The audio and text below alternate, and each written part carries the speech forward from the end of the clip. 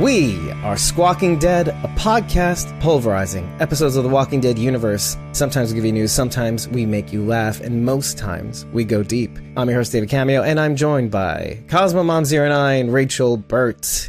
Heyo. Heyo. Heyo. Okay, it's that kind of night.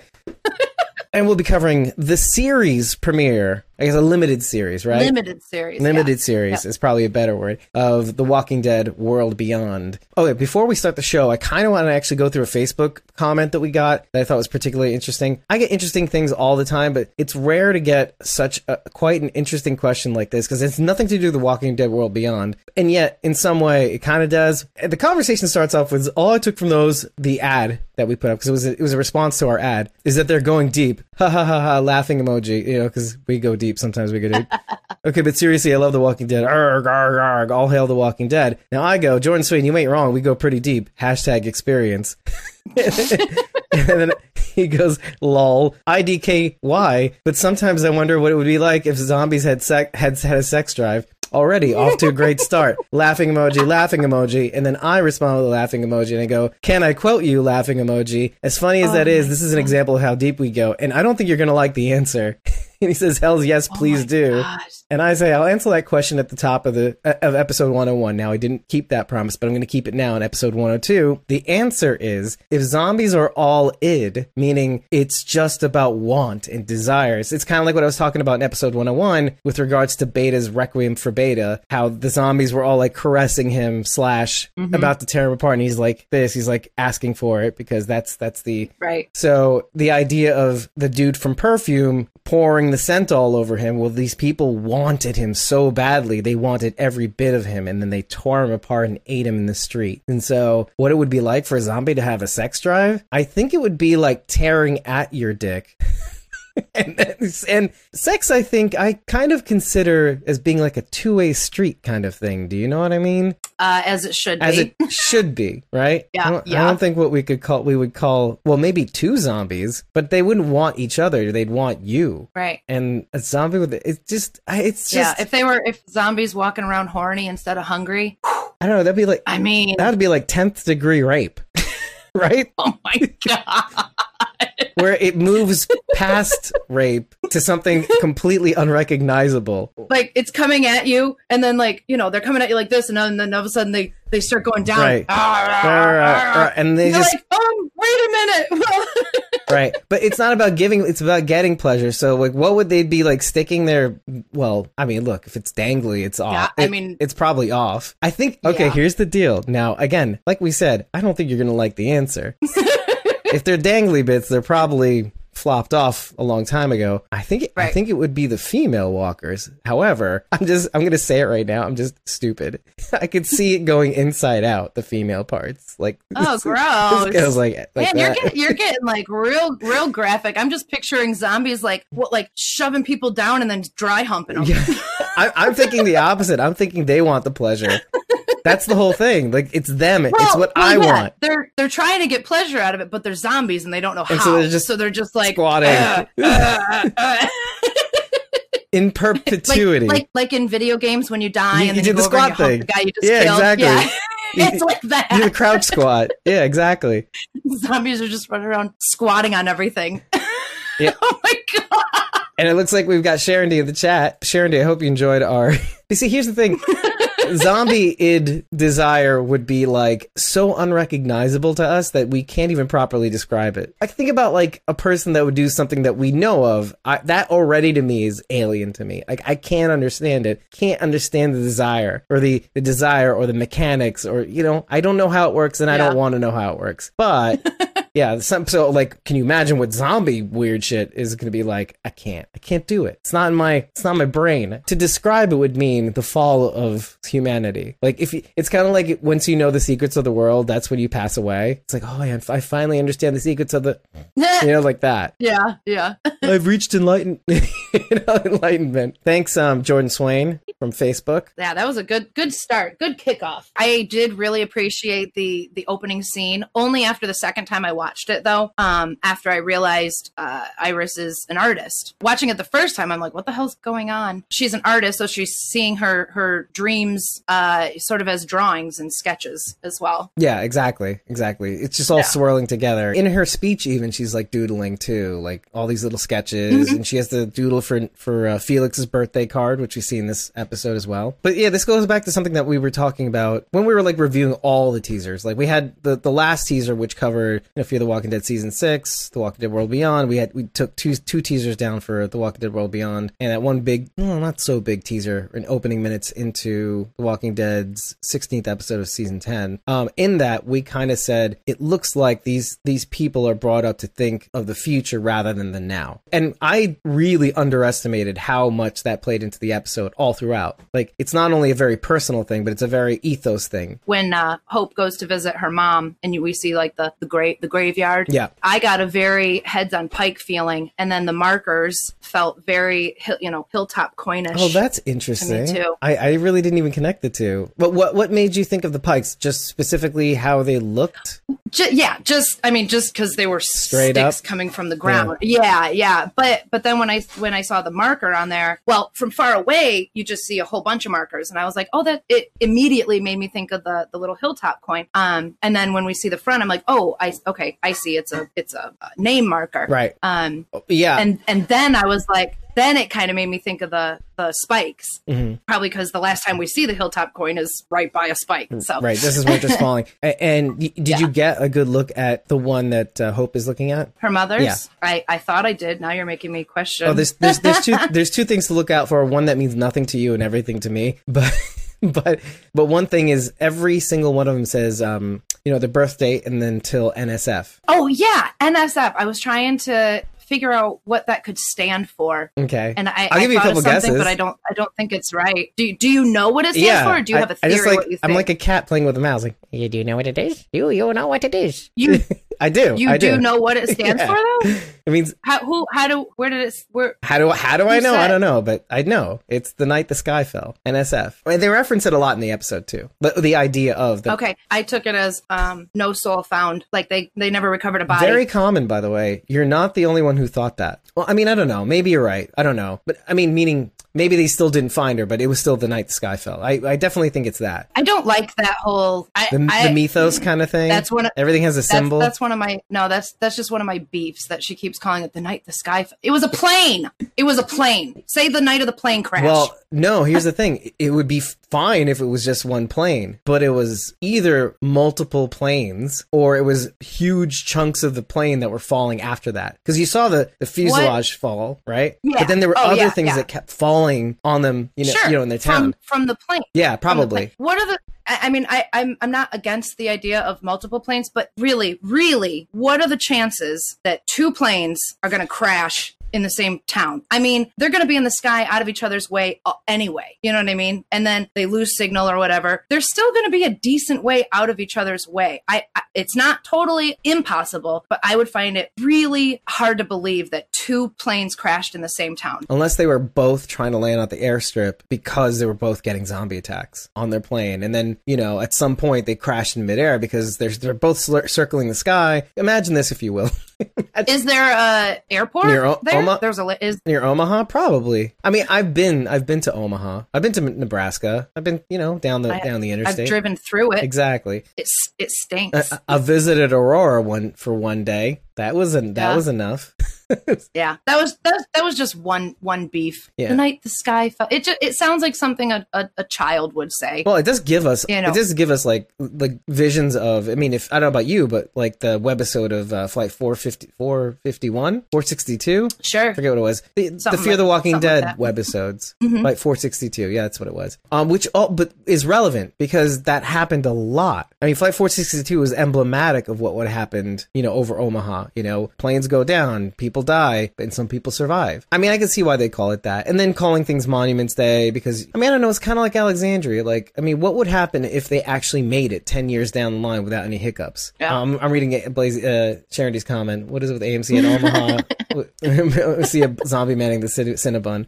I do kind of want to bring it back to the season 1 of The Walking Dead. Or is it season 1 or season 2? I think it's season 2, where, you know, they get to Herschel's farm and they meet up with this dude named Dave from Nebraska. You know, Rick meets up with this guy named Dave, who's played by, I forget his name again. Michael Raymond James. I remembered it. Oh! Yes, and then they have that standoff, and obviously Rick wins. And yet here we go. We bring this one reference, and it becomes a whole other show. Anyway, so think of it, if you will, 2 planes in distress have to go down, and they both fight for the same landing strip. I can easily see there being a mid-air collision. And where are the air traffic controllers? I'm gonna get the flock out of here. You know what I mean? This is every man for himself. Sure. And you know, you remember season 5 of Fear the Walking Dead, where Althea talks about both the military and the National Guard facing off. You know, so there could be stuff midair, there could be stuff on the ground. I even remember something like one of the drawings from The Walking Dead World Beyond with like imagery of a fighter plane shooting down a commercial airliner. So it might not have been a crash; it might have been a midair explosion, is what I'm saying. Okay. So all this could have been Yeah. planned. Yeah,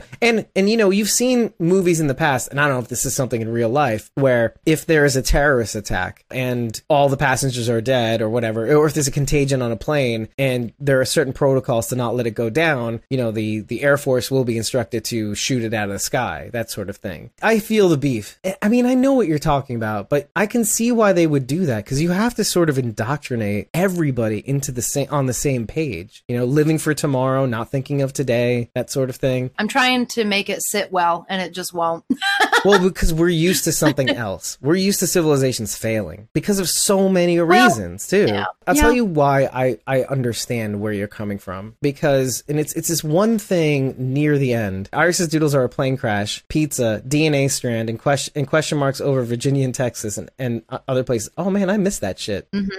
There was also her dad, a little sketch of her dad leading her and Hope through the gates of Colony. Oh, Campus Colony? At the very top, there was a little gate, and it was open, and you see a man with 2 small children. Right, because the mom dies. The reason why you're having a hard time is that The Walking Dead, more than anything else, to a degree, everybody is trying to live for themselves or trying to survive. I come first. You know, my survival is paramount to everybody else's survival. And then eventually they come around to the idea of, okay, maybe we can, by way of surviving together, I am saving myself as an individual, right? That's not how this ended up working. And, you know, obviously that's hard. You know, so if you're thinking about, I need to survive for me, and maybe we can come together as a community, that's way hard. So what they did is they focused on the collective. If we focus on the collective and forget about ourselves, and that's really present everywhere, then people kind of, you know, they come together in a way that you wouldn't think they could. But then you'll see problems later where they're going, like Iris is having right now. You know, I'm having these dreams. I feel like I'm not living for myself. Well, because they've achieved this level of safety, right? But now it's just like I'm having this existential crisis where I'm not living for myself and for today and for my desires. So what is surviving for if it means I can't live for myself?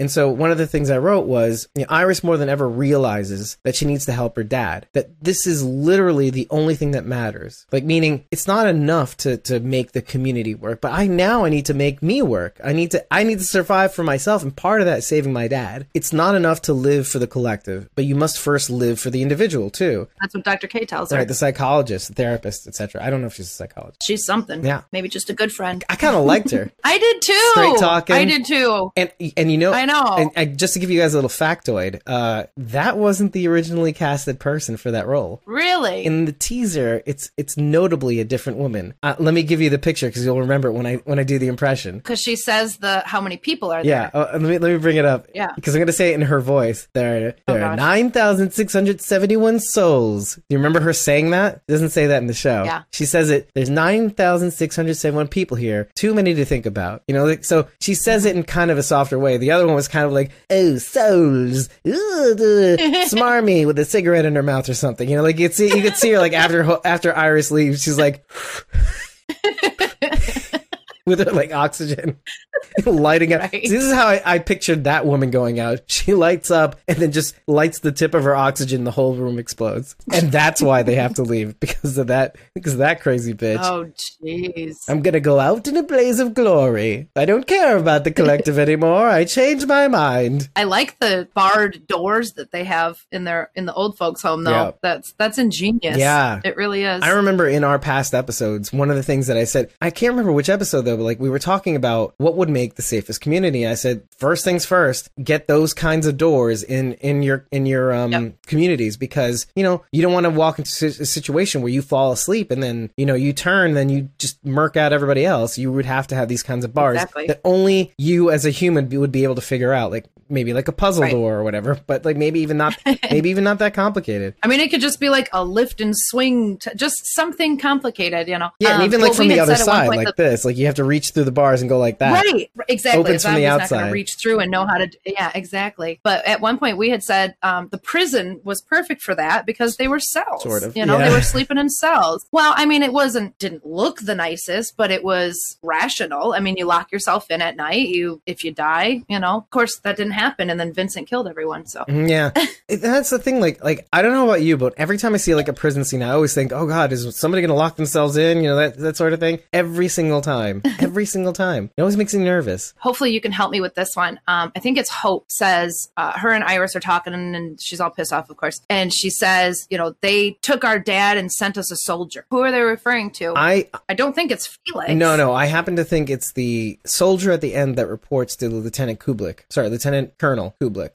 The young kid? Yeah, the young kid. The actor's name is Al Calderon. We do know, okay. I did look up the character that he plays, and I just don't remember who he's called. And the reason why I think it is, so let's give everybody a little bit of context. Because Hope stowed away on the bus that Iris meets up with to meet Lieutenant Colonel Elizabeth Kublik, she's able to see from the graveyard in which she's leaving the flowers for her mother that it's not just one helicopter, it's 5 helicopters. One that carries her, the other 4 carry shipping containers. Hope finally admits to this near the end of the episode. I was sitting there thinking, why don't you tell her why you don't trust this Lieutenant Colonel? And I'm just like, okay, fine. And then instead she's harping on the fact that, like, you're not sleeping, you're dreaming of your dad. Or no, she doesn't know that yet. She's like, you're not sleeping. There's a reason why you're having nightmares. Tell me what happened, you know? Yeah. Tell me what you felt that the night when the sky fell, blah, blah, blah. And she admits her dreams in front of basically the entire campus. Everybody. Yeah.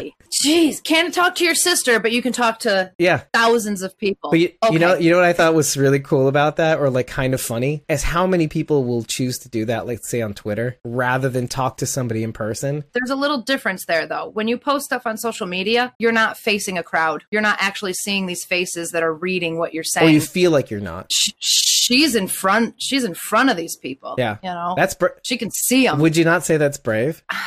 Right? Doesn't it go back to these repeating themes that they bring up in the episode? I don't know that I would call it brave. I think she should have talked to her sister first. I think she should have too, right? Like, we're both of an age where, like, okay, you know what? We're not gonna hang our dirty laundry. You know, like, for everybody to see. But they're teenagers. I mean, you know, they're not us.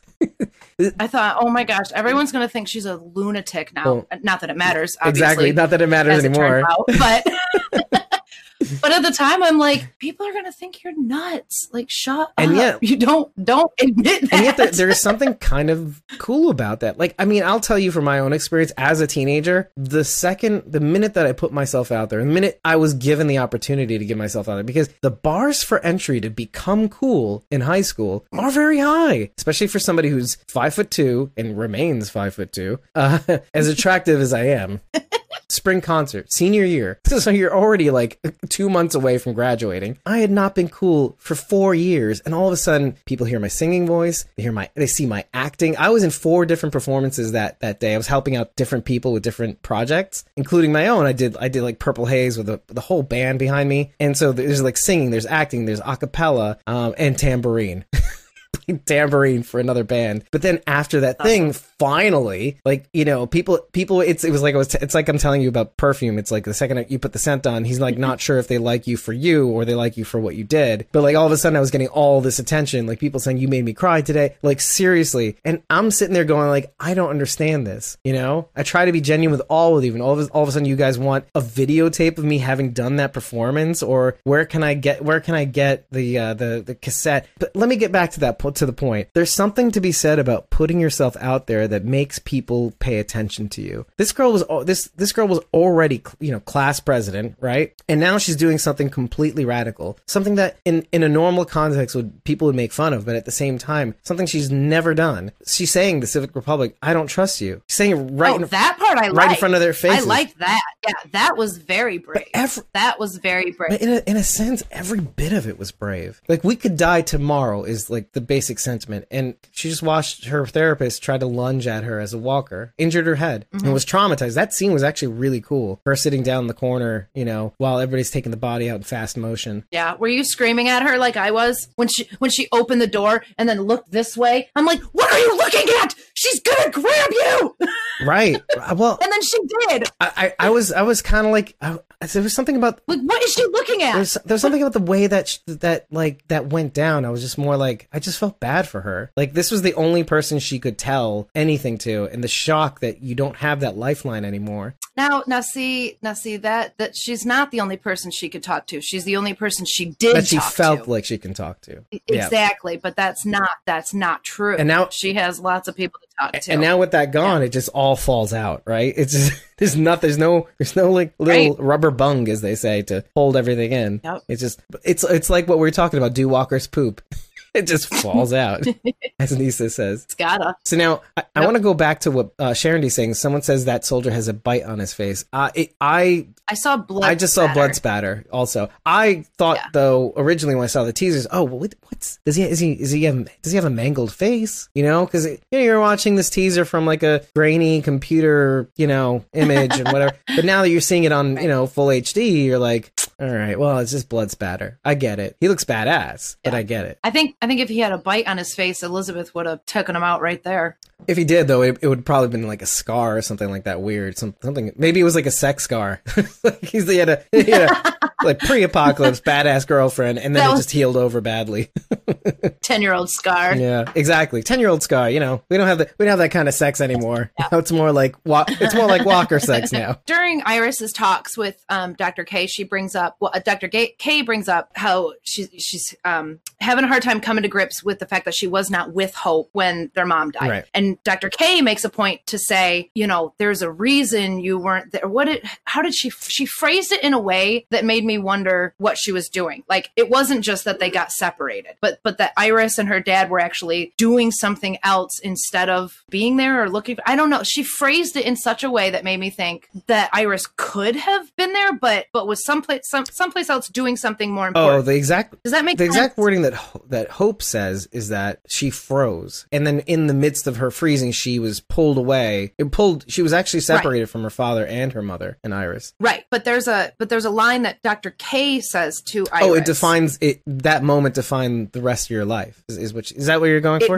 It was right before that. Oh. It was right before that line. She said, Oh. Well, you have to remember, like, the reason why they got separated was because part of the sky fell. It actually, if you can see for a split second, their dad, Leo Bennett, being blasted forward in a split second. Iris gets separated because of that. Hope gets separated with her mom. They get pulled away this way. Something falls behind them that forces them forward, and they can't see each other anymore. They have to. And then there's people, and then like a whole rush of people come between them, and then they get lost. And empties too start spilling out of the fuselage. You know, some of them look like in nurses' outfits, and it's just weird. Or I say nurses, but they had like the oxygen masks hanging from them, or masks. So they were alive on the plane because the one guy had the mask on. He at least had it on. He was alive for a little while, and then he was re-alive. Yeah. And that's the first time we see Elton's mom too, because she's the pregnant woman that they're talking about, that Iris is talking about, that they can't help. With his little, they want to help her, but they can't. Little sister in the belly, right? Yeah. Oh my God, that Triceratops horn! Don't even get me started. Well, why don't we get started? It seems like Elton has been going out for the last 10 years. 10 years he's been looking for this thing, and Silas just happens to trip over it. Yep. Over like what, like a lunchbox or something? I have no idea, but yeah, there it is. Well, either way, I mean, yeah, that is definitely a bone you could pick with your teeth with a Triceratops horn. The bone I have to pick is what use is a fossilized, first of all, not really a Triceratops horn. No way, right? Right. Too big, too small. Right. Rather. What good is that going to do against a walker? That was my big bone to pick. I don't. With a shoelace tied to a stick. Yeah, or something. I mean, I'll grant even the lacing. Maybe these. Look, let's be real here. These kids, I'm gonna grant even the fact that these kids could definitely survive better than we would, you and me, because they are educated. That's what they live for the future. They train like every day. We've got 10 years of education too. Yeah, a different kind of like fucking around and being idiots. Yeah, not these kids. Well, we know what not to do. How does Judith know Spanish? That's what I want to know. Right? Do you know Spanish? I don't even know Spanish. I mean, I can get by, but obviously because of white people in Mexico. Silas and I are learning Spanish now. Actually. Now, did you? Right. Well, I know a little bit. I spent some years in California. I mean, yeah. Again, we can both get by, but these kids could go to another country probably. I don't know. But my point being is like, okay, we'll grant them the fact that they can tie on a Triceratops horn. I will not grant them that it will do much. That's the whole point. Well, and as we see, Iris doesn't actually use that end when she goes to attack the walker either. Oh. She swings it and hits it with the other end. Okay. Oh, well, okay. There's at least that. Fine. Okay. I'm skeptical and I'm curious. And first of all, can we just talk about one more thing about that? Is that you got in my head. I was gonna say it's Nicholas's. It's right. It's Elton's horn. So when I saw Iris picking it up, I'm like, you bitch. He's been looking for 10. He's just like, cool beans. You go ahead. Like, okay, right? You do you, boo boo.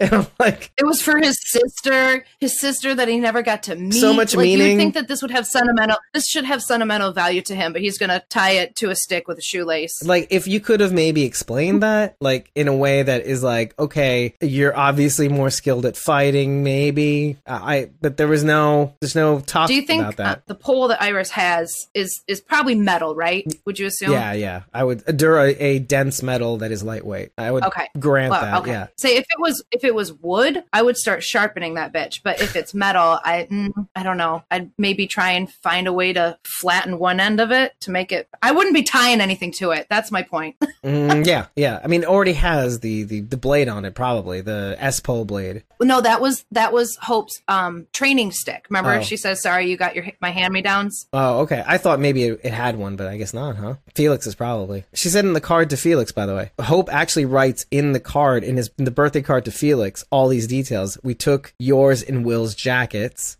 The S-pole and some food. So it was Felix's S-pole. And I was thinking about this just before we started, before we got on here. This is the first time we've covered the first episode of a new series. Like Walking Dead, you started in season 8. Mm-hmm. Fear started in season 5. This is the first one that we get to start right out of the gate. You're right. I didn't even think about that, to be fair. And Sharondy's here too, so there's a little Borromean rings of our own. There's you, there's me, and there's Sharondy. Aw. Isn't that cute? Yeah. Oh, so I think they did a good job. Oh no, I was just gonna say one thing that Sharondy says, like, because it took me a while to kind of let it click, but she says, you know, using it to avenge his sister, the Triceratops horn. It's poetic to a kid, but then he just gives it to Hope, or Iris rather. It's just like, well, I think they did a good job for a first episode. You know, they gave us a lot of questions, and that's what you want to hook everybody in the first one. Just the little nitpicky stuff that I'm like rolling my eyes at. Yeah. I was, I remember like writing down some of the nitpicky stuff, but then, of course, we're going through this episode, and I'm like, oh, okay, that part here explains my question here. So I just erased that. Then that explains that. I'm literally erasing everything because it's so easy. It's so easy to pick on something. It's too easy. But then we get to the end, and then it gets a little messy. Charity says actually it would have been really poetic if he gave the Triceratops horn to Hope instead of Iris, let's say, right? Hold hold on. There's some things that go on in this episode. So you have the therapist appointment with Iris, right? Iris is getting therapy treatment there, and the therapist basically says you need to live for today, or else you're going to keep having these dreams about you being dead because you're not living. You're living for the future. It means you're not living for now. And what the hell is life for but living for now? So Hope is actually training with Huck, right? Okay, Walker training. And I remember one of the lines that Huck says while they're fighting is, "It has a helmet on, so train that way. You know, train. What would you do now? Beat it back, beat it back." Yep. Well, I thought that was kind of cool. I thought you might like it too. Now, getting to the point, they're both talking to each other about, you know, why do you want to go to Omaha? She says pointedly, Iris gets it. Iris is the Shane. Sorry, Hope is, I keep messing it up. Hope is like the Shane of the group, and Iris is a lot like the Rick of the group, you know, looking towards the future, you know, but learning to live for today. And Hope is kind of like the Shane of the group. I'm practical. I know what's going on. This is the end of the world. We are the end. Whoa, hold on. No, not we are the end of the world. No, she gets it, and she's like, I'm living for now no matter what. I'm making these stills. I'm going to get caught making hooch and champagne. You know, it's all about the partying. I mean, her dad even says it in one of his messages from the Civic Republic. Study, but have fun, Iris. Have fun, but study, Hope. You know, I love you girls very much. They get it. They are kind of like mirror images of each other. And then as long as they're cooperating, they're helping each other, right? The yin and the yang, right? Mm-hmm. So they're both having these therapy sessions with two different people at the same time. And I love it how the beginning, they both invite Silas to the party too, sort of, you know, as they come back. Yeah. There's something going on here, which is really cool. They're both like each other, but they're both not like each other. And you wonder how that's going to play out by the end of it, because one of the big things that Matt, and I think it was Matt Negretti that says this, that he's the showrunner for this series, right? And he came from The Walking Dead, notably the episode, he directed the episode, or he produced the episode. Do you remember in season 9, Connie in the cornfield with the baby, Whisperer baby, you know, with the audible issues and stuff like that? That was his episode. He took the reins on that episode, directing that. Oh, nice. And then directly after that episode, we hear about the news, because he did such a great job, you know, and he's doing this new series on his own. So part of the synopsis was two sisters, one dark, one light, meaning like one bends towards darkness, one bends towards light, and then at the end of the day, they're going to be adversaries, or at least that's what the way they made it seem. I'm almost mad that they said that, because I kind of wanted to see that play out, because right now we're not seeing that. We're seeing these two people are feeding off of each other in a good way. How is that going to shape down the line? Yeah, that might continue. I mean, even if they're fighting with each other, they could still balance each other out, right? In a positive way. When does it stop, you know? Or does this synopsis continue? Hope really called it too. She said people suck, you know, and they do. You know, she says, I want to do all these things before I'm gone. I'm not here. Elton says the same thing. I want to do all these things. That's what I was going to get to. Before I'm gone. Like, these kids are way too young to be thinking about existential dread. You know, when I'm gone. Yeah, like, I want to do all this stuff. I mean, to me, it was almost like foreshadowing. Yeah. Oh, and like, for the end of this episode. No, like for the end of the series. Yeah. Well, in what way though? Like, where do you feel like it's going to go? Maybe none of these characters are going to make it out. But maybe that's okay. That's the thing. Well, because they lived for today, it's okay that they don't make it out. I'll have to see when I get there if I'm okay with that. But that, to me, it feels like heavy foreshadowing that these characters are not going to make it the whole way. You know, they want to do all these things before they die, but they're like 16, 17 years old. Yeah, exactly. And you're right. I don't see a world in which all 6 of these characters survive, right? But who knows? Who knows? Just to finish, the thought that I had was that by the end of this episode, I started seeing people pair off a little bit. Huck and Felix had this little conversation after they start spraying the blue paint on the faces to mark them for the migration patterns, the walkers. For Dr. Bavalar, I'm marking these names down for some reason as if they matter, right? Maybe they'll show up later. Exactly. So, maybe we meet these people. Right. And so Huck calls Felix out on, you know, like not thinking he's better than he is, you know, because of his past, because he was abused by his parents, right? And so that reappears. It means that he doesn't take a chance on things. He takes menial tasks that give him minor wins. He doesn't take chances. He doesn't reach for the stars because he doesn't think he deserves it, or doesn't think it, you know, good things could come to him. And I feel like that played into what he says to the girls later on, like, you know, just better stay where we are. Things will be worse if we go after your dad, that sort of thing. And he lets them down, you know, and this is like the key. This is going to keep popping up, him not thinking that he's good enough, when clearly he's senior security force for Campus Colony, and Campus Colony just took a shit right now. And so what does this person do when, you know, listen, your back's to the wall? all, you have to now be great. Your past is going to haunt you, but you have to be great now. So I don't know. I just like this, but I want to get to the main point that I was going to try to make was that you start seeing people pair off. Like in particular, Elton Ortiz, by the way, Elton Ortiz, he says, I want to see what's out there. I want to see all this stuff before I die. Hope is sort of saying the same thing. And you can see them kind of gravitate towards each other. And yet, like you said, irony. Yeah, exactly. You see by the end of the episode that Hope shoots Elton's mother when they were young. Not only that, we see I saw in retribution psychopathic tendencies in Hope. Right. Where Iris freezes, Hope is afraid to not freeze. Yeah. What happens when I don't freeze? She killed that woman and then took a trophy. Yeah, you could say it's a trophy, but I'm you're making a lot of sense. I was thinking more like less a trophy and more like a reminder. Like this is what could happen. If she wanted a reminder, why wouldn't she take something from her mother? Good point. That's a really good point. She took this from her victim. Ooh, man, that's dark. That's really dark. Pretty bead. and she still has it and constantly reminds herself what she's capable of. Yeah, I was thinking of it more in like not a positive sense, but more like a reminder when she's feeling nervous. It's like, let's not get to this point, or let's not be this person. Everything in my power to not be this person. That's why we do this, man, so we can share our points of view. Obviously, this wasn't something she's proud. I don't want to say she's proud of it, but she obviously remembers it, and it's more like I was capable of this then. I'm capable of this. Right. But is how I took it. But there's one thing to note about and this goes to maybe a broader point about people in general, but sometimes we see things the way we think we see them and not how they actually are. One thing to note about that scene is that Hope doesn't just pick up the gun and shoots the woman, right? She picks up the gun, moves towards her, and holds it against her. But what Hope might not even remember is that part of what makes her shoot is that another part of the sky fell just behind her. It shocks her and she pulls the trigger. You see her jerk forward and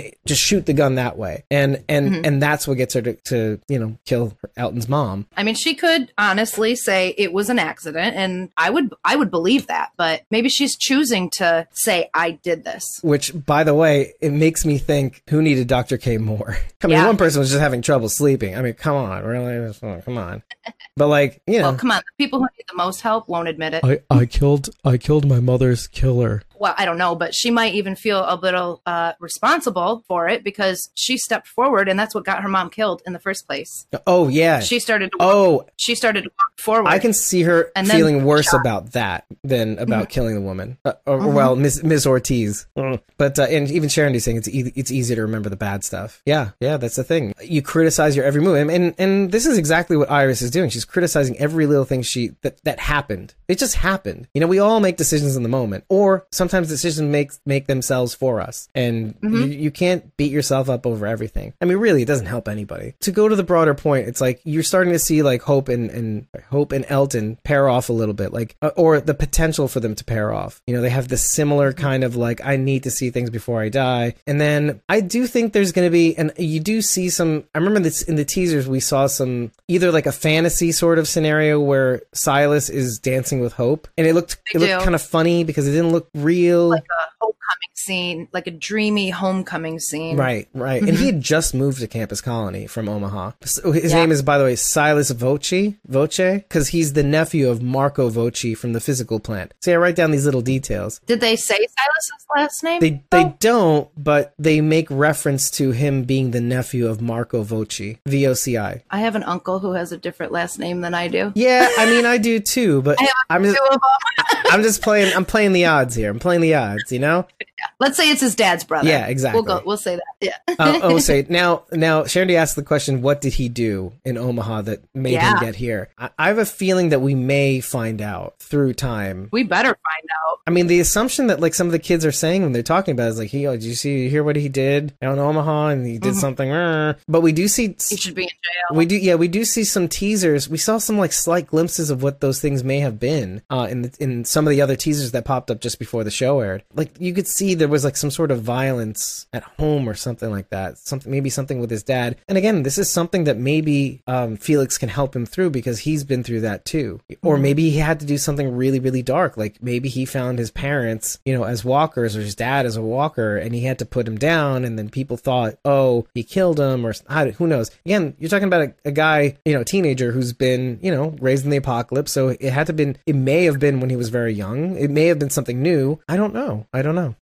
I think whatever ends up being the perception of what happened isn't going to be the truth. We'll find out what really happened, and then whether good or bad, we'll see what the world thinks happened. Like the situation you just posited. Maybe his parents turned, he had to put them down, but maybe they had like just turned, and so they didn't look like they were like dead. A zombie. Yeah. Exactly. So it just looked like he murdered his parents instead of giving them mercy. Or it could be exactly like we think, and because we find sometimes that things are as bad as they are, and sometimes we have to just realize, yeah, they could have been, but these people are living. And so if they're willing to try, we can find a way to live together. That sort of like Negan and all these other people hang around. The character that I see him like playing though, like, this sort of like kind of shy, awkward, kind of, oh, hey, we made cake. We made cake in the easy bake oven. Yeah. Yeah. Like I have a hard time seeing him being malicious. Yeah, I mean, again, this is like classic world building, like character building. You're trying to feed the birds, and the birds are hungry. So you're just pecking at things. I like that we have this dark thought about Silas, but when we see him on screen, he's just like, oh, well, hey guys, where's my stapler? I don't know. Now, Sharon D, you're saying I heard he was the former CRM soldier. That's the soldier they refer to. Silas is the CRM soldier? Oh no, definitely not. Silas is a kid. Yeah, Silas was shipped in from Omaha. He was originally in the city, and they recently had transferred him over. So whatever happened in Omaha, whatever they're referring to, is the reason he got shipped over here. They didn't want him in Omaha anymore. Yeah, for some reason. So they sent him to campus. Oh, okay. So no, Sharon D's mentioning the theory that she heard about Silas. That Silas was the CRM soldier. I mean, I don't know. I'm seeing the previews, and it looks like he's not really adept. He has his big ass wrench, but he's not the first one to attack. And maybe he's afraid to attack. Maybe what he did affects him to this day. I don't know. Maybe. And I'm just listen. Half of what I do is bullshitting, positing and bullshitting and hoping. Right. I'm like that guy that plays basketball and hopes all the hook shots I take, all of them. I don't take straight shots. I take hook shots every day, all day, hoping something sticks. Finn or Star Wars was a stormtrooper, and he worked in sanitation. Oh, so okay. The theory. I guess you're building a case here. Finn on Star Wars was a stormtrooper, and he worked in sanitation. Well, I mean, yeah, I guess maybe. But again, like, does the Civic Republic military have teenage soldiers? I mean, maybe if Al Calderon, the soldier that Elizabeth Kublik is talking to, is a teenager, then maybe you're right. I'm just noting that it could be that guy, and because the guy knows where everybody is, I assumed he was the soldier that was stationed there because he was looking specifically for the girls by the end of the film. A girl. Which one was he referring to? Was it a girl? Okay. He said we didn't find her. Not them. Her. Yeah. So I was like, who do you think he's referring to? I mean, my gut wants to say Iris, but right, mine too. I don't know. Maybe it's Hope. Maybe she sees something in Hope. Oh, okay. And see, Isabel. And Sharon D's saying Isabel. But here's the thing. Let's take care of the elephant in the room, because Lieutenant Colonel says she has a daughter a bit older than you guys. A soldier in the CRM. She's away from me a great deal, and that makes me scared sometimes. Oh. Then I remember she's helping to protect the Civic Republic. She's helping us with the Alliance of the Three. She's taking that risk to eventually bring this world back. And that makes me brave. Okay. We have to be brave in this life that we have, simply to exist right now. I'm going to tell you something so you can trust me. And she goes into the thing where, like, she gives the girls the map of New York. It's a coded map, but it does have her name on it. It has the stamp of the three, the Borromean rings. But, you'll know that he's there, and this is the best I can do.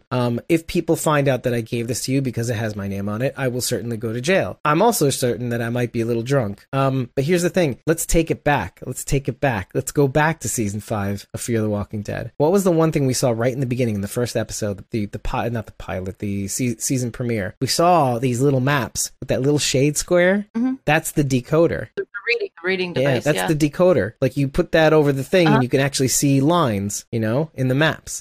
So if they can just somehow get their hands on that, that would be great. Do you see what Sharon D's saying? Who are they looking for? Isabel.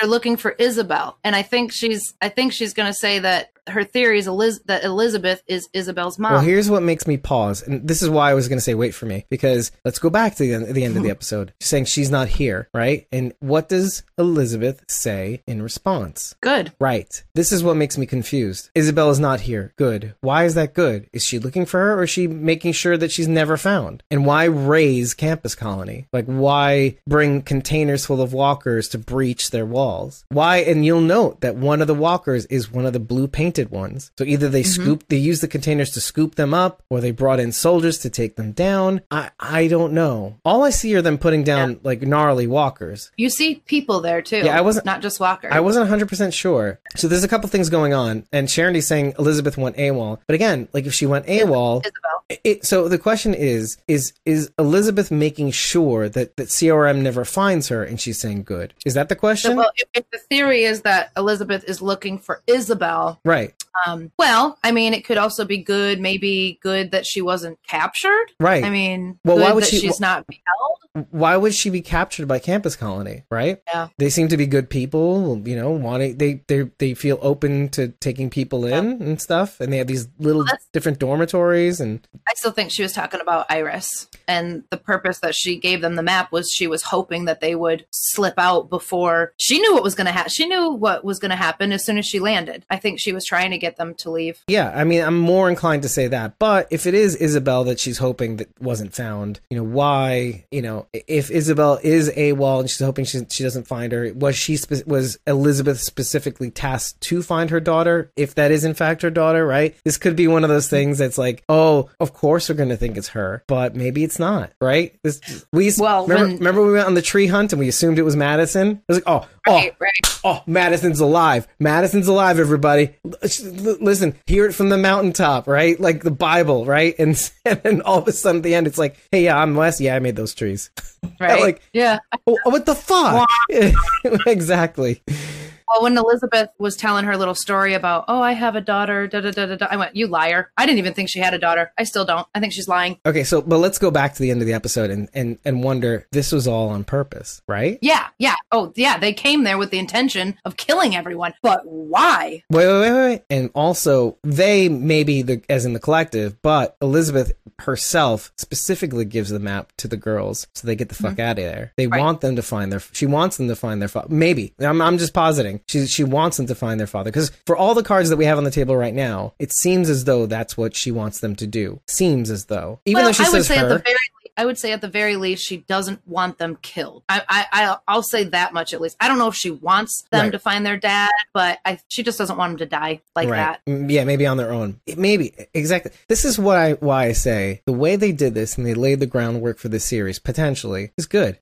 That's why I think this series is off to the races on a great pace and great start. They've got a good starting gun, right? They're making excellent progress. Let's see if they maintain that, of course, right? You know, let's be fair. But also, like, I mean, you wouldn't blame them for having to kind of take some filler episodes to kind of build their characters up and also face interesting situations where they can bring some of this knowledge at play, right? And I can see easily people criticizing that, but they'll be slow episodes. Yeah, but you know, I think this is going to be kind of like one of those wavy things, like you know the way you used to draw waves as a kid, those little loops is used. Yep. Yeah. You'll have the filler episodes and you have an upswing. You have a filler episode and an upswing, because that's going to be the nature of the series. Like, it's a limited release. You're going to have to. Well, like the thing that we were saying about 11 episodes. There's 11 episodes for this season, and then who knows for the second season. But it's kind of like what we were saying about the difference between TV and a movie, where how we're more prone to want to sit down to watch a television show rather than a movie, because a movie has a beginning, middle, and end. The setup, the conflict, the twist, and then the resolution, right? You know, in a television arc, you know, with spanning multiple seasons, you're like, okay, I can sit down, hang, you know, absorb the character development, see the arc progress. I know I'm only going to get a piece of it, so I can't wait till next week. There's a game theory mechanism to it, right? It keeps you tuned in. A movie, you're like, whoa. I know this is going to be over soon. Like, this is going to be over before I know it. I need to prepare myself for that, right? My point being is that there's a little bit of both in this. And so you're going to have to expect that there's going to be some action, that you're going to lose people along the way, but there are also going to be moments where they're going to take some time to breed that character development, and try to do their best. But there's definitely going to be action. People are going to come in. People are going to be lost. We don't know what's going to happen. And like The Walking Dead has never done anything like this before. I mean, the only other thing that may have been any way similar to that is the webisodes. And let's be really honest. I'm never usually this dumb culture, but the webisodes aren't really that great. Would you agree? I'll be honest. I have not watched I watched the Red Machete, but I did not watch the airplane one. Well, the Red Machete actually happened to be good, but all the others. Yeah, I did watch that one. That actually won awards. Did you know that? I did not know that. Yeah, I'm not surprised though. Yeah, I think it was mostly because of the animation. So the Fear the Walking Dead's classically not that great. And even like there were early webisodes for The Walking Dead too. They actually had not a Rick origin, but the origin of the hospital that Rick was found in, like a little backstory kind of. Oh, I definitely didn't see that. I didn't even know about it. Yeah, it answers the big question of how could Rick have survived the 2 months or whatever, the month, I don't know how many months he was in the hospital on his own. This webisode answers that question. How is he getting fluids? How is he staying alive? How is he being fed? That sort of thing. Yeah. They reference the patient in such and such room, and how he almost bit it too. But yeah, there's several of these, and some of them are not that great. Though this one isn't even all that great, but it has a, I don't know, semi-famous great actor on there. She's kind of a power. She's the nurse that runs the hospital who decides to stay. Yeah, she's got this like kind of tragic foible to her, and so I think it's worth a watch. Anyway, so again, most of these suck. Red Machete happened to be kind of good, but for the most part, episodes suck. But you get my point, is that it has these tiny, tiny pieces that will definitely lead to an end soon. Look, the reason why I'm always forgiving about most series, and I really think the Walking Dead community has it too good, is that most series, when they start out, they have pilotitis. You get the casting, you get the premise, these people aren't familiar with their characters. In recent years, what showrunners have decided to do is sometimes the first episode isn't the first one they film. And this is something that people have learned after a long time of doing this and learning, like, remember what we said in episode 101, which got cut out. I cut it out. One of the things that we said in episode 101 was that TV shows classically were filmed linearly. And then eventually down the road, our camera technology got better. We thought of different ways of filming things. You don't film on a soundstage anymore with a crowd of people behind you, with just two cameras. Now you can film out in the wild. You can film out in multiple sound stages, out in the outdoors, etc. Right? Steadicam technology, battery technology, filming things out of sequence. And now, like in the last maybe 5 to 10 years, and this is really, it's really weird, but it's kind of like a recent advent where showrunners will tend to not film the first episode as the first one because of pilotitis. Pilotitis is when your characters don't have their footing yet. They're kind of green. They don't shape out to be like, even when you meet Rick for the first time, his accents actually changes over time. His looks change over time. His attitude changes over time. And not because the character is growing, but it's because the actor is finding the character along the way. Yes. They're getting used to their things. This happens with most series. This is what I'm saying. So now that we look back at this series, you have to really kind of appreciate, really, really appreciate. I am so critical of anybody who slams the show in such a way that is like, do you really know what it takes to actually find a character immediately? I'm not saying that they have. And if they haven't, and we find these characters grow, or these actors connect more with their characters along the way, I'm really interested to see that. If this is their pilotitis episode, then we're in for a treat, is what I'm saying.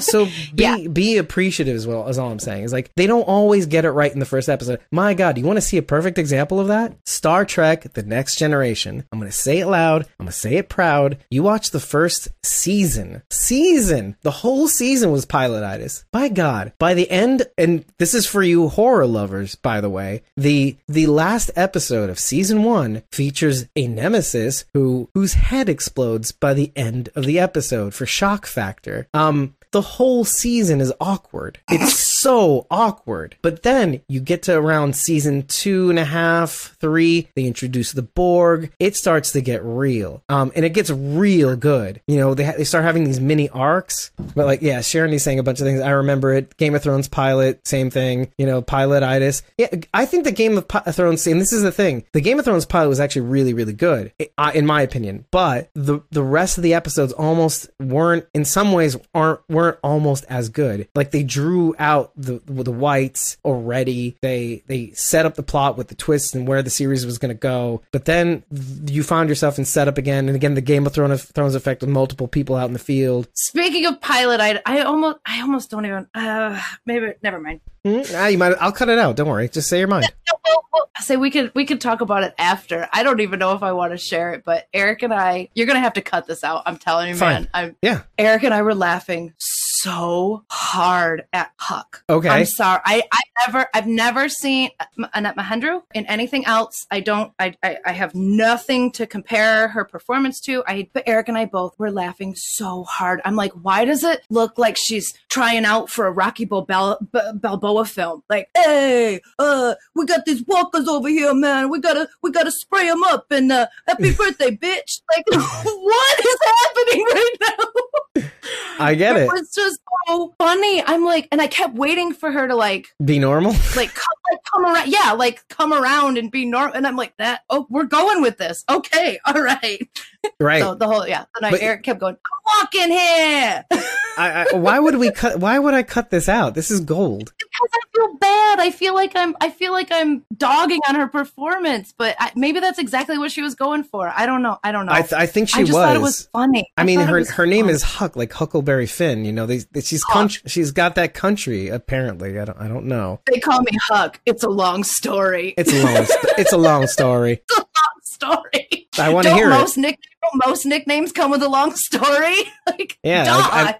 I mean, look, my nickname at dinner parties is specifically dinner parties is Spanky McButternuts. But here's the thing, I have no story. I really don't give anybody a story. That's just what it. No, you ever been to like a wedding or like some sort of ceremonial thing where there's a dinner and tables and all that stuff? And I've never seen this before in my life until one time, this Midwestern wedding where you could put a label on your wine glass and you could put your name on it so you don't get confused. Always, without fail. Or if you have a place setting, always without fail, Spanky McButternuts. I know it's mine. Nice. I know people are going to ask me why. Why would you do that? And I'd be like, because it made you do that.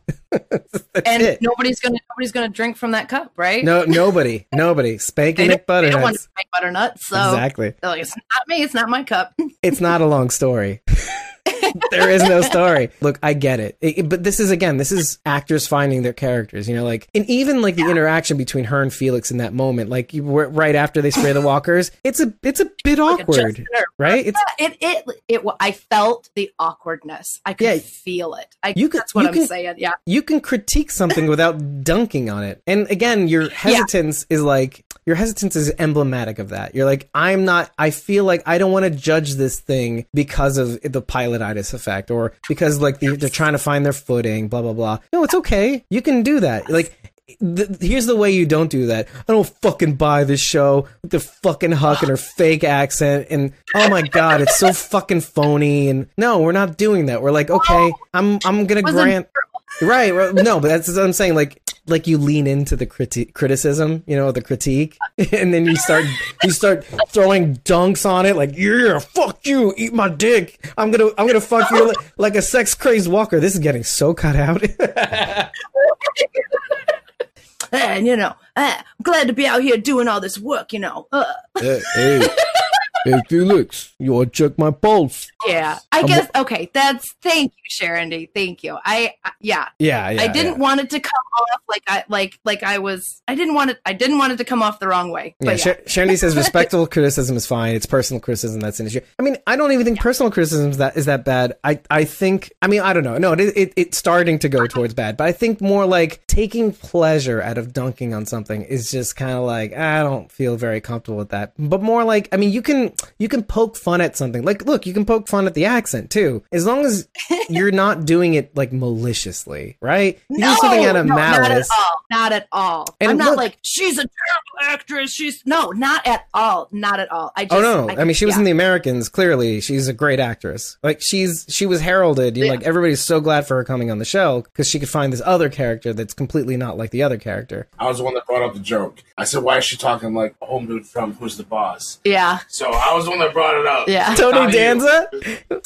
Excuse me. Hey, Angela.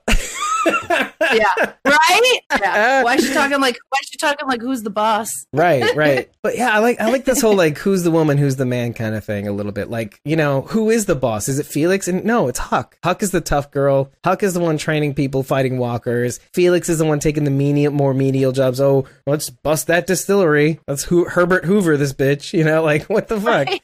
I'm not going to say role reversal, but maybe, you know, what's it called? Gender stereotype reverse. Not that they're doing it to do it, but I think it's okay to kind of have characters that do different things. My mom and I kind of joke about how we sort of take on the more masculine roles right? in our home, and our, you know, and then I tell my mom all the time, she has the best wife ever. She does. Hands down. My mother has the best wife in the world. Cooks meals, right? Does laundry, does everything, takes care of. She has the best wife in the world, who happens to be my dad. So, and she brings home the bacon, right? Is that how it goes? Yeah. Yes, that's exactly how it goes. There we go. Yeah. And every now and again, she'll do the nice thing. You know, like she'll make that dinner that happens to actually be really good. Like, oh, and Sharon D's saying the same thing. Sharon D brings home the bacon. Yep. Yeah, there you go. So I get it. Like I'm totally comfortable with Huck taking on this, you know, this masculine role. Like that doesn't bother me at all. And I know once she, you know, slips into this character and is feeling more comfortable, we're all going to feel a lot more comfortable too. Exactly. I am excited to see her get there. I am. But this episode just kind of made me laugh. That was all. It made me laugh. Well, and again, like, I mean, even when we were covering the teasers, even I was kind of laughing at Iris. Because, you know, she was like, yes, that's what we're going to do because I'm president. You know, like, but, you know, but there are people and you're just that like, oh, that. Honey.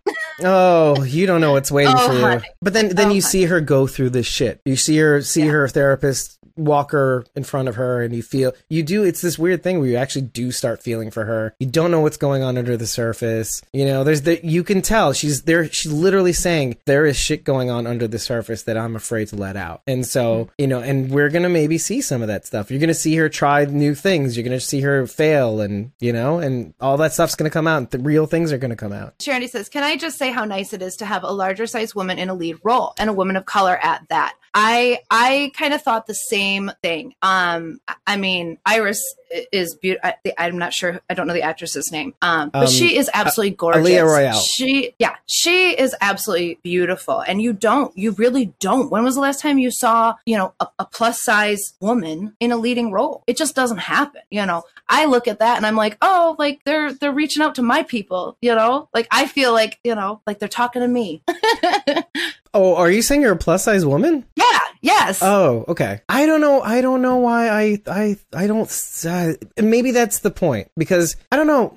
It's a weird thing. Like Melissa McCarthy. Yeah. Yes. Melissa McCarthy. Another very good example. Mm-hmm. Melissa McCarthy. Who's the one? Brittany runs a marathon. I forget who she is. She's funny as hell too. Usually when you see a plus size woman in a leading role, it is a comedy. That's exactly it. It's usually in a comedic role. This is a more dramatic role. And I love that. Like the whole you don't see it as often. It's funny because she's fat, right? That sort of thing. And the guys too, sometimes also, like Jonah Hill classically made his chops on his weight and all that stuff. But no, but Chris Farley. But I didn't want to detract from the point that you were trying to make, which is, there is, and I think my inability to register that goes towards the idea of either, you know, where we're going as a society. Like, oh, it doesn't register to me because it wouldn't have occurred to me because it's so good and because she's so good. And you're like, we're still not doing that. Oh, maybe we're not doing that. Oh, well, I didn't notice. That's good. I think it's good that we didn't. Yeah. It's good to notice, and it's also good to not notice. I think there's a positive to saying how it didn't register with me. There's a positive. It's like, oh yeah, they can do it too. Yeah, right. Why not? Right. Yeah. But then we have to remember that doesn't typically happen, right? Yeah. Well, think about how excited you were. When we met. You know, Rabbi Jacob Kastner. Exactly. When we meet a character that we can really relate to, right? All of a sudden we go, oh yeah, where has this been? You know? Yeah, it's like you don't realize it until you have it. Yeah, it's the bootstrap effect. I was trying to put words to that idea. There's something to be said about somebody that you could connect with, but like on a level that is automatic, because it's like the bootstrap effect. It bootstraps an experience built in. Like, oh, he knows what I think and feel like and how I pray or used to pray or whatever it is. He knows about me. I know about him automatically. And so instant like connection. Yes. Yeah, it's like when somebody like a black person sees Victor Strand, it's like, okay, oh, I'm bootstrapped into this character in some ways because, yeah, he must have some of my experiences. He may have some of my foibles, you know, whatever it is that it is. I'm not going to go into it because I don't know that experience, but I get it. Yes. And so, yes, so maybe when young black girls see this character, yeah, the bootstrap effect is real, and a character that is achieved, you know, that is her father is a key member of the community with a white sister, obviously, right? And then, you know, the tragic death of their mother together. There's something to be said about that. Is Hope Caucasian? Oh, she's Arab. I thought, oh, okay. Yeah, she's, okay. Oh, so her name is Alexa Mansour, and Mansour is more, this is my heritage now. We're in my territory. Mansour is more, I was going to say more of a Lebanese name, but a lot of Arabs come from Syria, which is the Levant. So that's the general Iraq and Syria region before Iraq and Syria was split up. I thought she was Hispanic. She reminded me a lot of a girl I went to high school with. Yeah, there are some Jews that have the last name Mansour. I don't know if she's Jewish, but I know that that's an Arabic name. But yeah, anyway, regardless of that. And so there's a little representation there too, which is kind of cool. As a lead role also, cool. Obviously, like Felix being the gay character, there's something there too, but also somebody who's been abused, you know, and so I can easily see people saying, you know, look at what this guy has achieved, and yet he still doesn't feel like he's whole. I know a lot of people must feel like that too. Are we assuming that not Nico? Oh my God, Felix was Nico Tortorella? You mean Felix Carlucci? Similar names, right? I know it. I know. So we're assuming that Felix was abused because of the comment Huck made about getting dealt a bad hand. Yeah, multiple times too. That was mentioned through the show. Okay, with his parents specifically. I'm gonna make an assumption that the reason why he wears that sleeve on the show. Remember that big compression sleeve? In real life, he has a sleeve, like a tattoo sleeve, right? But they use that mechanism to tell a story, and I feel like that story is that whatever his parents did to him, it was bad and it was physical, and it could be burns, like scars and burnt, some gnarliness underneath. He says it also in the prison where Hope is. He says something about your dad helped me when my when my family. He said he gave me a new life, right? A purpose, exactly. You know, when I was, but lost. I didn't hear him mention his family. I think it was one other time. I watched this 3 times. How did I miss this? It's okay. It's again compressed. No, I'm kidding. That was the last episode. No, they, you know, like I got to give them a lot of credit. They drop a lot of things. We have gone over the fact that Elizabeth has met up with them 2 times. Once as they're leaving the prison, because we just mentioned that now. After discovering that Hope was busted for booze. And again, in the same manner, they're in the streets at night again, and they meet up with Elizabeth again. Elizabeth is quote unquote drunk. We don't know. Maybe she is. Maybe she isn't. And that's when you have the trust experiment. Now, if you didn't pay attention, Felix was actually eavesdropping on this the whole time, which allows him to tell Huck that her suspicions about them going to Omaha were wrong. And so he knows where they're going, and I think he has an idea of how they're going to get there. But on foot, right? Yeah. But the thing that happens when the girls confront him, they confront him about the letters that they've been receiving from their dad. Oh, thank you. Yeah. And he says something about breaking the 10 provisions of the Four Corners Agreement. Yeah. Will that come up again? Probably not, but I just thought it might be worth mentioning. What the fuck is the Four Corners Agreement? Right. I guess that maybe it's the CRM pact, like, you know, Portland, Omaha campus, and the Civic Republic, maybe. Maybe they have their own charter, you know, like Michonne wrote up, you know, they've got their own one of those. Exactly. I would thank you for bringing that up. I was kind of a little confused, and it doesn't even matter, but I was a little confused when Hope is in jail and Felix gets real close and he's like, you know, have we heard anything? And she's like, no, it's been months. So when she says it's been months, does that mean it's been months since they last heard from him, or has it been months since he's been gone? Oh, maybe months since he's been gone. Yes. They haven't told him about the messages until now. Yeah. Okay. That was going to be my second question. Does Felix know about the messages at all? No, not until that moment where until it says my safety isn't assured. Yeah. It says my exclamation point to safety N0T. With 5s. Yeah. And then N0T and then A55 URE pound sign. So. And then the very next message is written clearly with letters and punctuation and everything. So did that make you as suspicious as me, by the way? Yes. Yeah, it did. It did. Okay. I'm feeling like there's something to that. The jumbled message versus the legible ones. Right.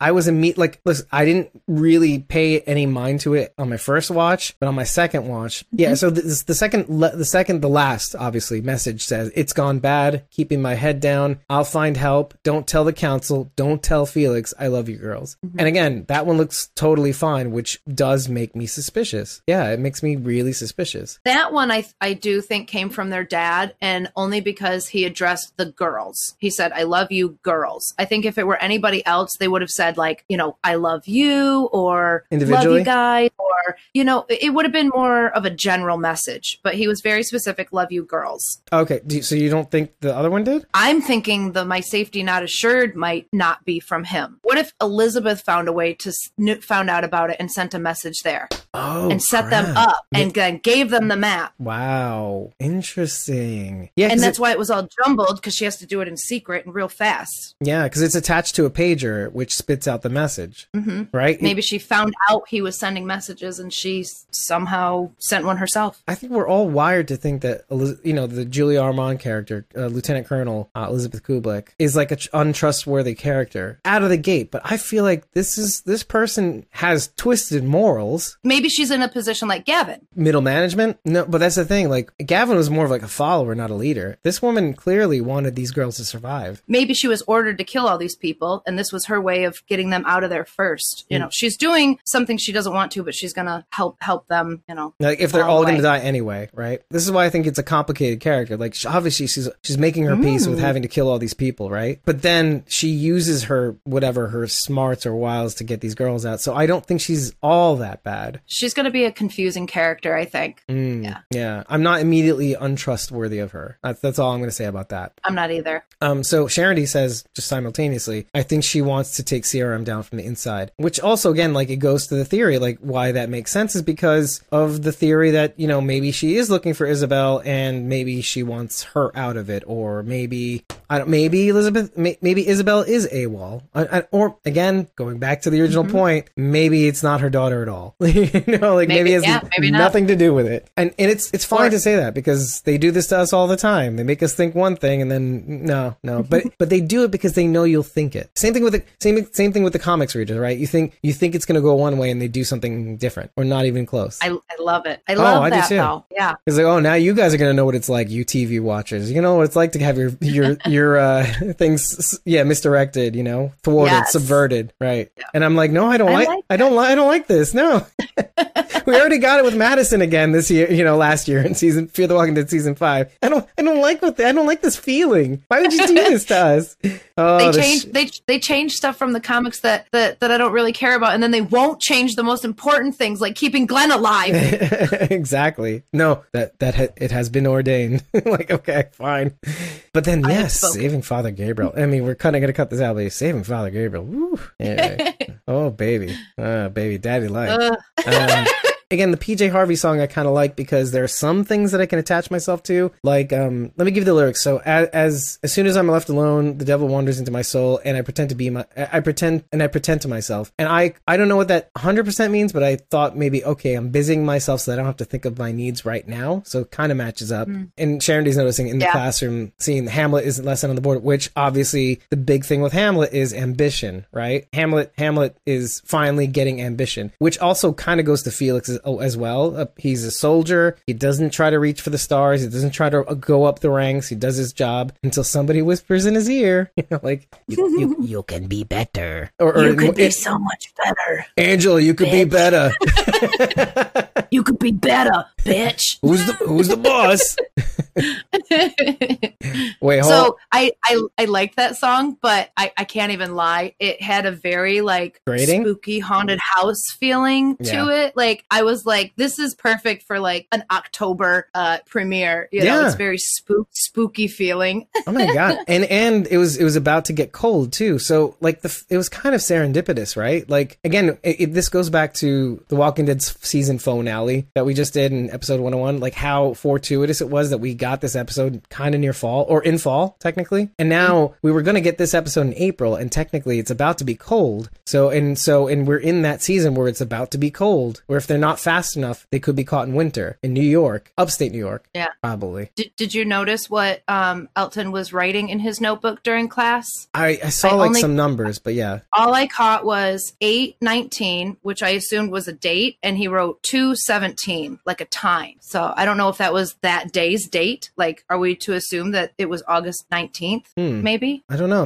Well, maybe. Although I would have thought maybe it was a little later, huh? You think? Maybe? Like, how long does it take to cover 1,100 miles on foot? I mean, Morgan did it in like a week. It seemed like it, right?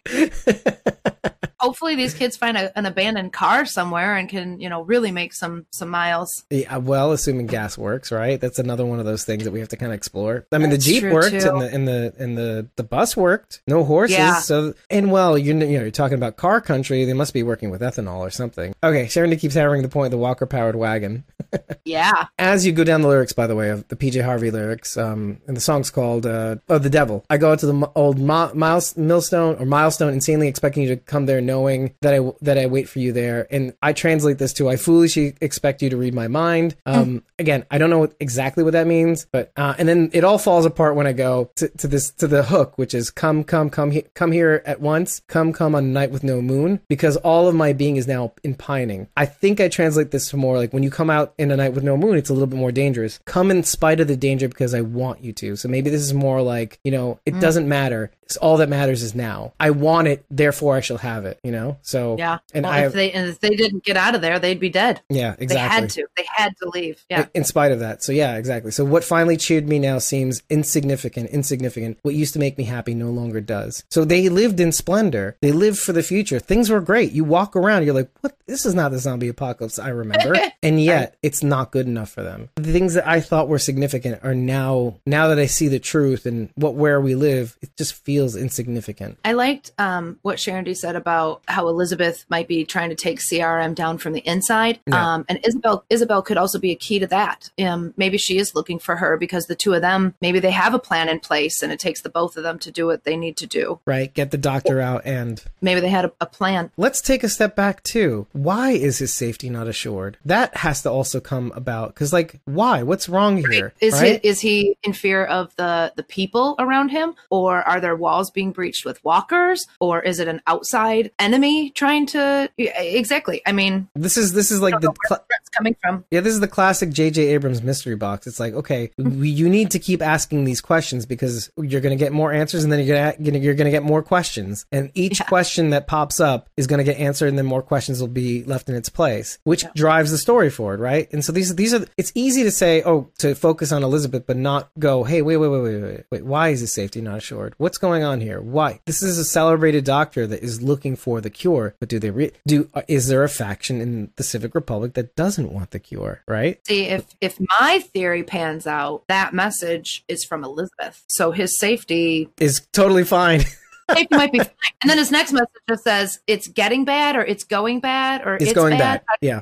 Going bad. Yeah, it's gone bad. Keeping my head down. I'll find help. Don't tell the council. Don't tell Felix. I love you, girls. So that doesn't necessarily mean he's in danger. It's going bad. That could just simply mean his research isn't panning out how he thought. Maybe he's looking for another scientist for help.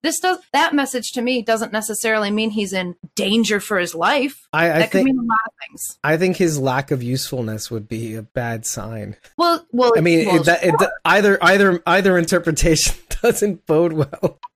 But I'm saying there's a difference between my safety not assured and, my research just isn't going how I thought. Those are two very different things. Sharon D says he's been active in a fifth column group. What does that mean? Oh, it depends on who he is. Are we talking about Leo Bennett? Leo. Yeah, okay. Leo. What is that? Fifth column group is usually like an inside force. Yeah, so maybe he is military. I don't know. We don't have that information though. I mean, that's like taking a big leap. But I mean, I'm not ruling it out. Look, I saw that he had a doctorate in philosophy and biology. So maybe it's that philosophy part. Maybe that's a code for military. I don't know. I like the fact that we know everybody's last name practically except for Huck. We don't know her real name. We don't even know her first name. Exactly. Possibly Silas Focci, Elton Maybe Ortiz. find out. We got Hope and Iris Bennett, Felix Carlucci, Elizabeth Kublik. I just don't know what that soldier's name is, played by Al Calderon. But we'll find it. Well, I know we'll find out. Yeah, I know we we'll didn't find get out. his name. I know it's on IMDb. I just didn't look it up. It was on IMDb back then because when we thought we'd actually see the show back in April. You know what else is interesting? When he reports back to her, we've checked every building and all the surrounding areas. So everyone there's aware that she's looking for someone specific also. Right. Maybe. Yeah. Or that they're searching for survivals. And that's the question, right? Like, is are all of them in on it, or is it just these two, right? Like they're like on the same page. And because she says out loud, good. It's good that she's not found, Right. I'm watching this guy though. I'm curious about who he is or whether he was the soldier. By the end of the episode, something that is repeated by Hope is that, like, dude, just drop the biology and immunology. Do the thing that you love. You love drawing. You love painting, Iris. And then by the end of it, she does do that. She seems to be writing in this journal where she used illustrations, some diary entries, and for the first time she's able to sleep. I think Iris is going to become different. How that different manifests, I don't know. I'm curious to see. Again, pilot-itis means that my eyes are very open. I will criticize when criticism is due, but I will give it credit where credit is due. And, the fact that we have this kind of full story with all these setups, all these possible twists that we're going to see down the road, how this Elton Ortiz and Hope Bennett thing is going to, they're going to start knocking boots, and then he's going to find out eventually that Hope has killed his mom and his baby sister. But there is another thing that he drops in that moment about when he tells this all to Silas. He says, my mother used to say... Sharon said it. The wind always wins. Right, the wind always wins, and which means nature decides. And that's what nature wants, then that it's always going to get what it wants. There's nothing we can do about it. So I have a feeling that will be tested if that's the case. Well, and Iris even thinks that her mom died from walkers. Like, she doesn't even know what happened. Well, and that's why Hope says, you don't, I'm glad you weren't there. Right. You wouldn't have wanted to be there, or something to that effect. How could you see me any other way than a killer? Right. So Sharon D says Iris is going to break bad and go evil. That's what I was going to say. Yeah. I was going to say, because the natural inclination would be you're going to see Hope break bad. But then I was even thinking, like, oh, this could all twist around and Iris could finally be the person that she was meant to be, a serial killer or something to that effect. It's kind of like the Rick effect. And this is why I compare Iris and Hope to, like, Rick and Shane, respectively, in that order, right? Oh my God, no, Sharon, no, bad Sharon. Yes. She says Iris equals Martha. Iris equals Oh, no. Yes. Oh my God. I mean, if things turned out bad, she could go the way of Martha. Sure. I'm going to be strong. And then I'll make you strong. She grows up and she finds the corpse of Martha down the road. Oh my gosh. Oh boy. If I see, oh boy, I'm not touching that one. I'm not touching that with a 10-foot pole. Oh man, I was going to make the Rick and Shane comparison, which is obvious, but like, here we go. All right. Strong equals brave. Well, she doesn't say equals, but I get it. I'm going to make you strong. I'm going to make you brave. says Elizabeth Kublik. Now all the walkers have brave on their forehead. Oh no. And all the walkers are Elton, Silas, and Hope. Oh no. And Felix has to put down Iris. Oh no. Felix is the new Morgan. So they're not all going to make it out of this season. I don't know. Who are you putting bets on? Let's bet on one, okay? Because let's just say if one of them has to go, who would you bet on? So you're saying Iris? Oh, no. Yep. I'm saying she survives in spite of herself. I think I'm saying Iris because I think because it is not expected. Sharon is reading my mind. I was going to say Felix too. Yeah. Yeah. I could see that too, but let's say why though. I'm only saying Iris because she's what I would call our main character. Oh, so you're saying subverting expectations of who is in the lead role kind of thing? Right. That's smart. Everybody's like, oh, she's safe. No, we can't do that. We can't do this and do that in this universe. Right. Yeah, there's no main character. Fuck that shit. Right. It's over. Right. No, I think Iris is going to survive in spite of herself. I think Felix is a perfect choice because it's like we said about the bootstrapping. We're all familiar with this kind of thing where the idea of somebody who is abused, who is, growing up in in a society that, or in an environment that rejects him, right? Or seeing abused children or people who are physically abused, and it's instantly revolting. And so when you see somebody trying, a sympathetic character you bootstrap to, right? You automatically listen to the stories or the stories that are told about them. You can instantly identify or try to identify with that person or sympathize. Like, it's not easy to sympathize with Iris as much. Some things that happen, you're kind of, okay, I see how traumatized she is by that, seeing her doctor, be a walker. Okay, I get that. But otherwise, she is kind of wooden, but on purpose because she's all about living for the future. Right. Felix, it's plain to see that how he is spoken about and how he acts. It's like, I'm not going to take any chances. Let me just keep my head down. I'm just going to do what I'm supposed to do. Exactly what I was saying, Sharon D. Huck says he takes menial jobs to prove himself, so I think he's going to do something grand to save them all, but die. Yeah, the tragic death. See that? Yeah, I can see that for the sake of these kids to move forward, right? And it would instantly give us a reaction. It would instantly get us to feel something hardcore for him. Like, it's kind of like the difference between seeing Nick die and seeing Carl die in a way. Like, I loved Carl. I loved him a lot. But something about Nick triumphing, Nick having these problems that we know about, instantly you bootstrap the idea of somebody who can't help but be addicted to drugs or whatever it is, or addicted to these certain experiences. And so when you see somebody go through this evolution and then suddenly die, after finally reaching a place where he could maybe change, boom, done. Well, I just hope Felix doesn't go out in a blaze of glory. What is the reference to that? Yeah, can you explain that? The name of the next episode. Yeah. Thank you for that. Because I was watching Next Up, because I saw Next Up Blaze of Glory when I was taking notes. Oh, well, say goodbye, Felix Carlucci.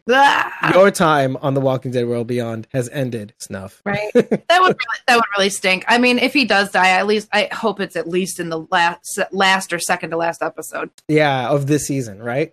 Yeah. But you would still bet on Iris, right? I mean, I say Iris just because I think it would be totally shocking. I mean, I don't actually think that would happen, but I think it would be incredibly unexpected. I mean, I think Silas and Elton are on borrowed time. I'm gonna actually tangent just a little bit, and this is going to stay on the show, but you want to talk about shocking? I watched the first 2 episodes of Utopia on Amazon Prime, and first of all, you get to know these characters, right? And within the first few episodes, they are murking them. And I am not sure if I like this show. I've never seen anything like this where I start to identify with these characters, you're cheering them on, you're getting to hear about the setup of the show, and it's completely bizarre. But then they start murdering these people that you're connecting with already, and there's something half revolting but half intriguing about seeing it through. And you want to talk about shock in the first few episodes. I recommend you guys watching it, if only to help me get through it, because there's so many crazy things happen. I can't believe it. I Last time you told me to watch a show, I couldn't get my life back. I don't know. I never get that time back. What show was that? What was it? The Order? Is that what it's called? Oh my God. I'm not sorry. I told you to stop watching multiple times. I said, stop. I know, but I couldn't. I watched the whole thing. There's another season. It's like fuck that shit. No, it doesn't deserve it. I thought it was over after 3 seasons. They just put out another season. For the 4th season? Come on. And it's just as awful as the first, right? I have not watched the new season. Okay. Well, I won't. I'm saying the third. The third is what I'm saying. I'm not judging you. I'm just saying you're saying it yourself. And I was trying to, I couldn't get past the 2nd episode. Anyway, so getting back to the point is I need a second pair of eyes. I need somebody to hold me. Help me. I need somebody to hold me.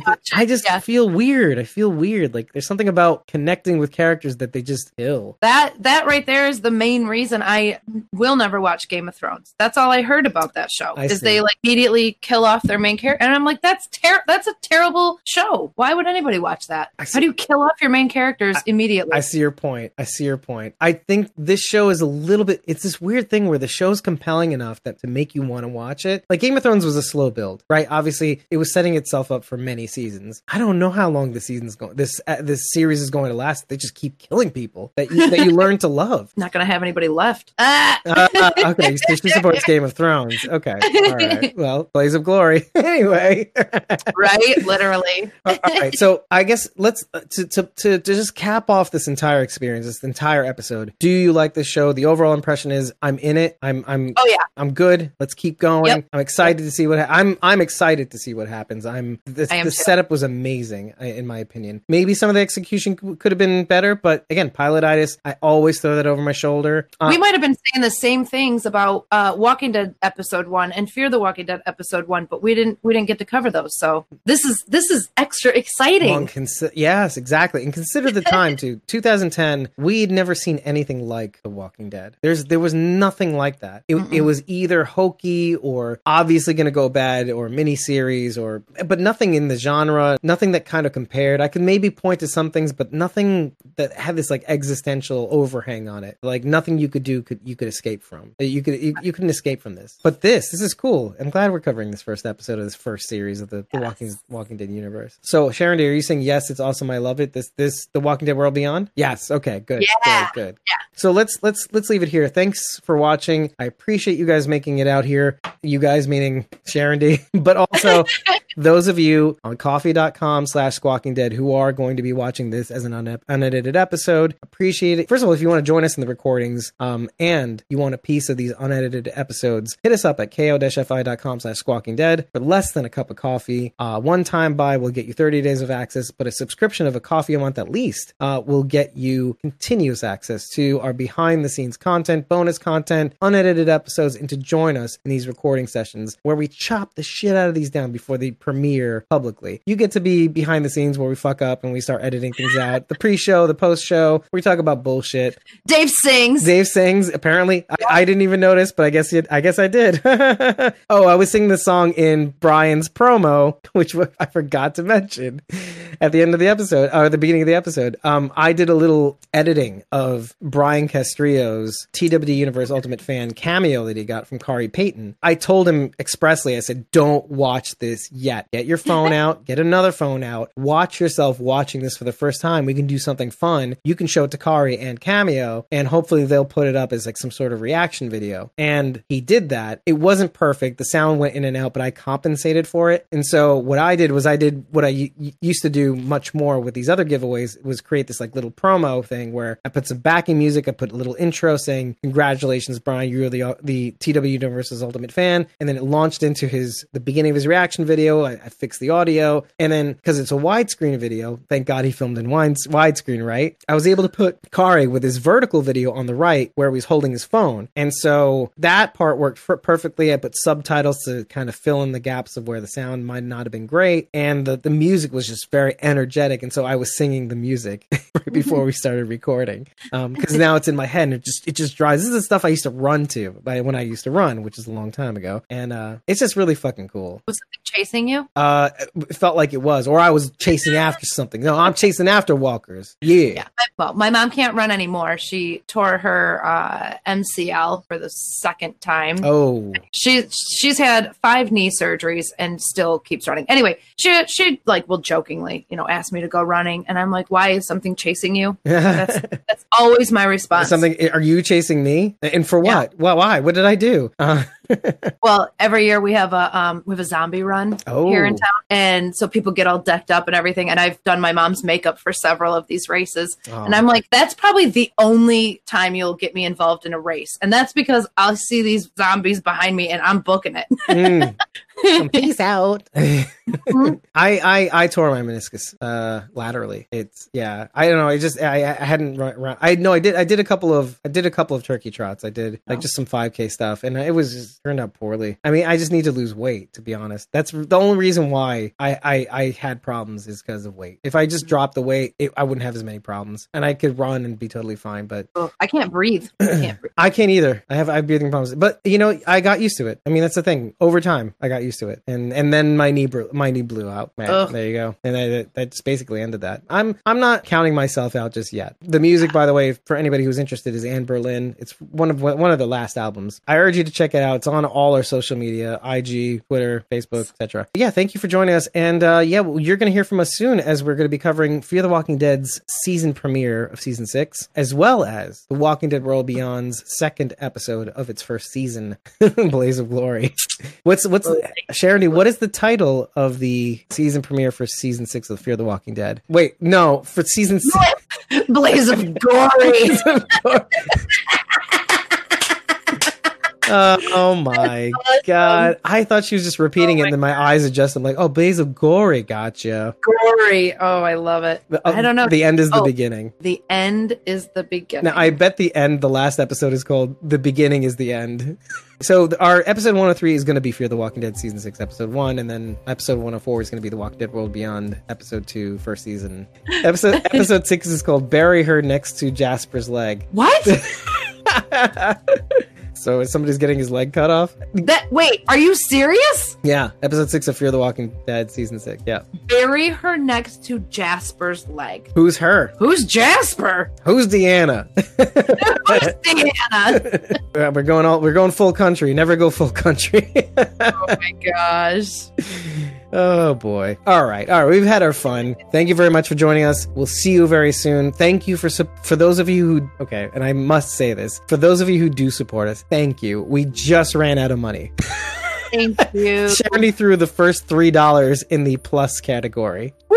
Like, to be real with you, we are negative. Always negative. We're running a negative operation, but we had some money to use for this giveaway, this recent TWD Universe Ultimate Fan thing, and also the TWD Families Ultimate Members thing. I used it to buy the prizes. I am forever grateful that it could do that. That's the thing. If I had to use my own money, there wouldn't have been nearly as many prizes, okay? Just so you know. Not nearly. But the fact that we did have that kind of money made it that much more awesome when it all went down. So thank you, Sharon. Thank you, all of you who, and I thank you every month. I have Percolation Nation. I release that to thank you. I can't thank you enough. I would like to do more of these things that make people happy in the future, but we're going to be paying our bills very soon, and I'll be footing the bill. So if you could find other people to actually help support the show, that'd be great. But thank you very much. We'll see you very soon. Happy to be back. Again, second episode for being back, covering an actual episode. I'm hoping all of this stuff makes sense because we're kind of out there today. But I appreciate all the input you guys have given, both of you. I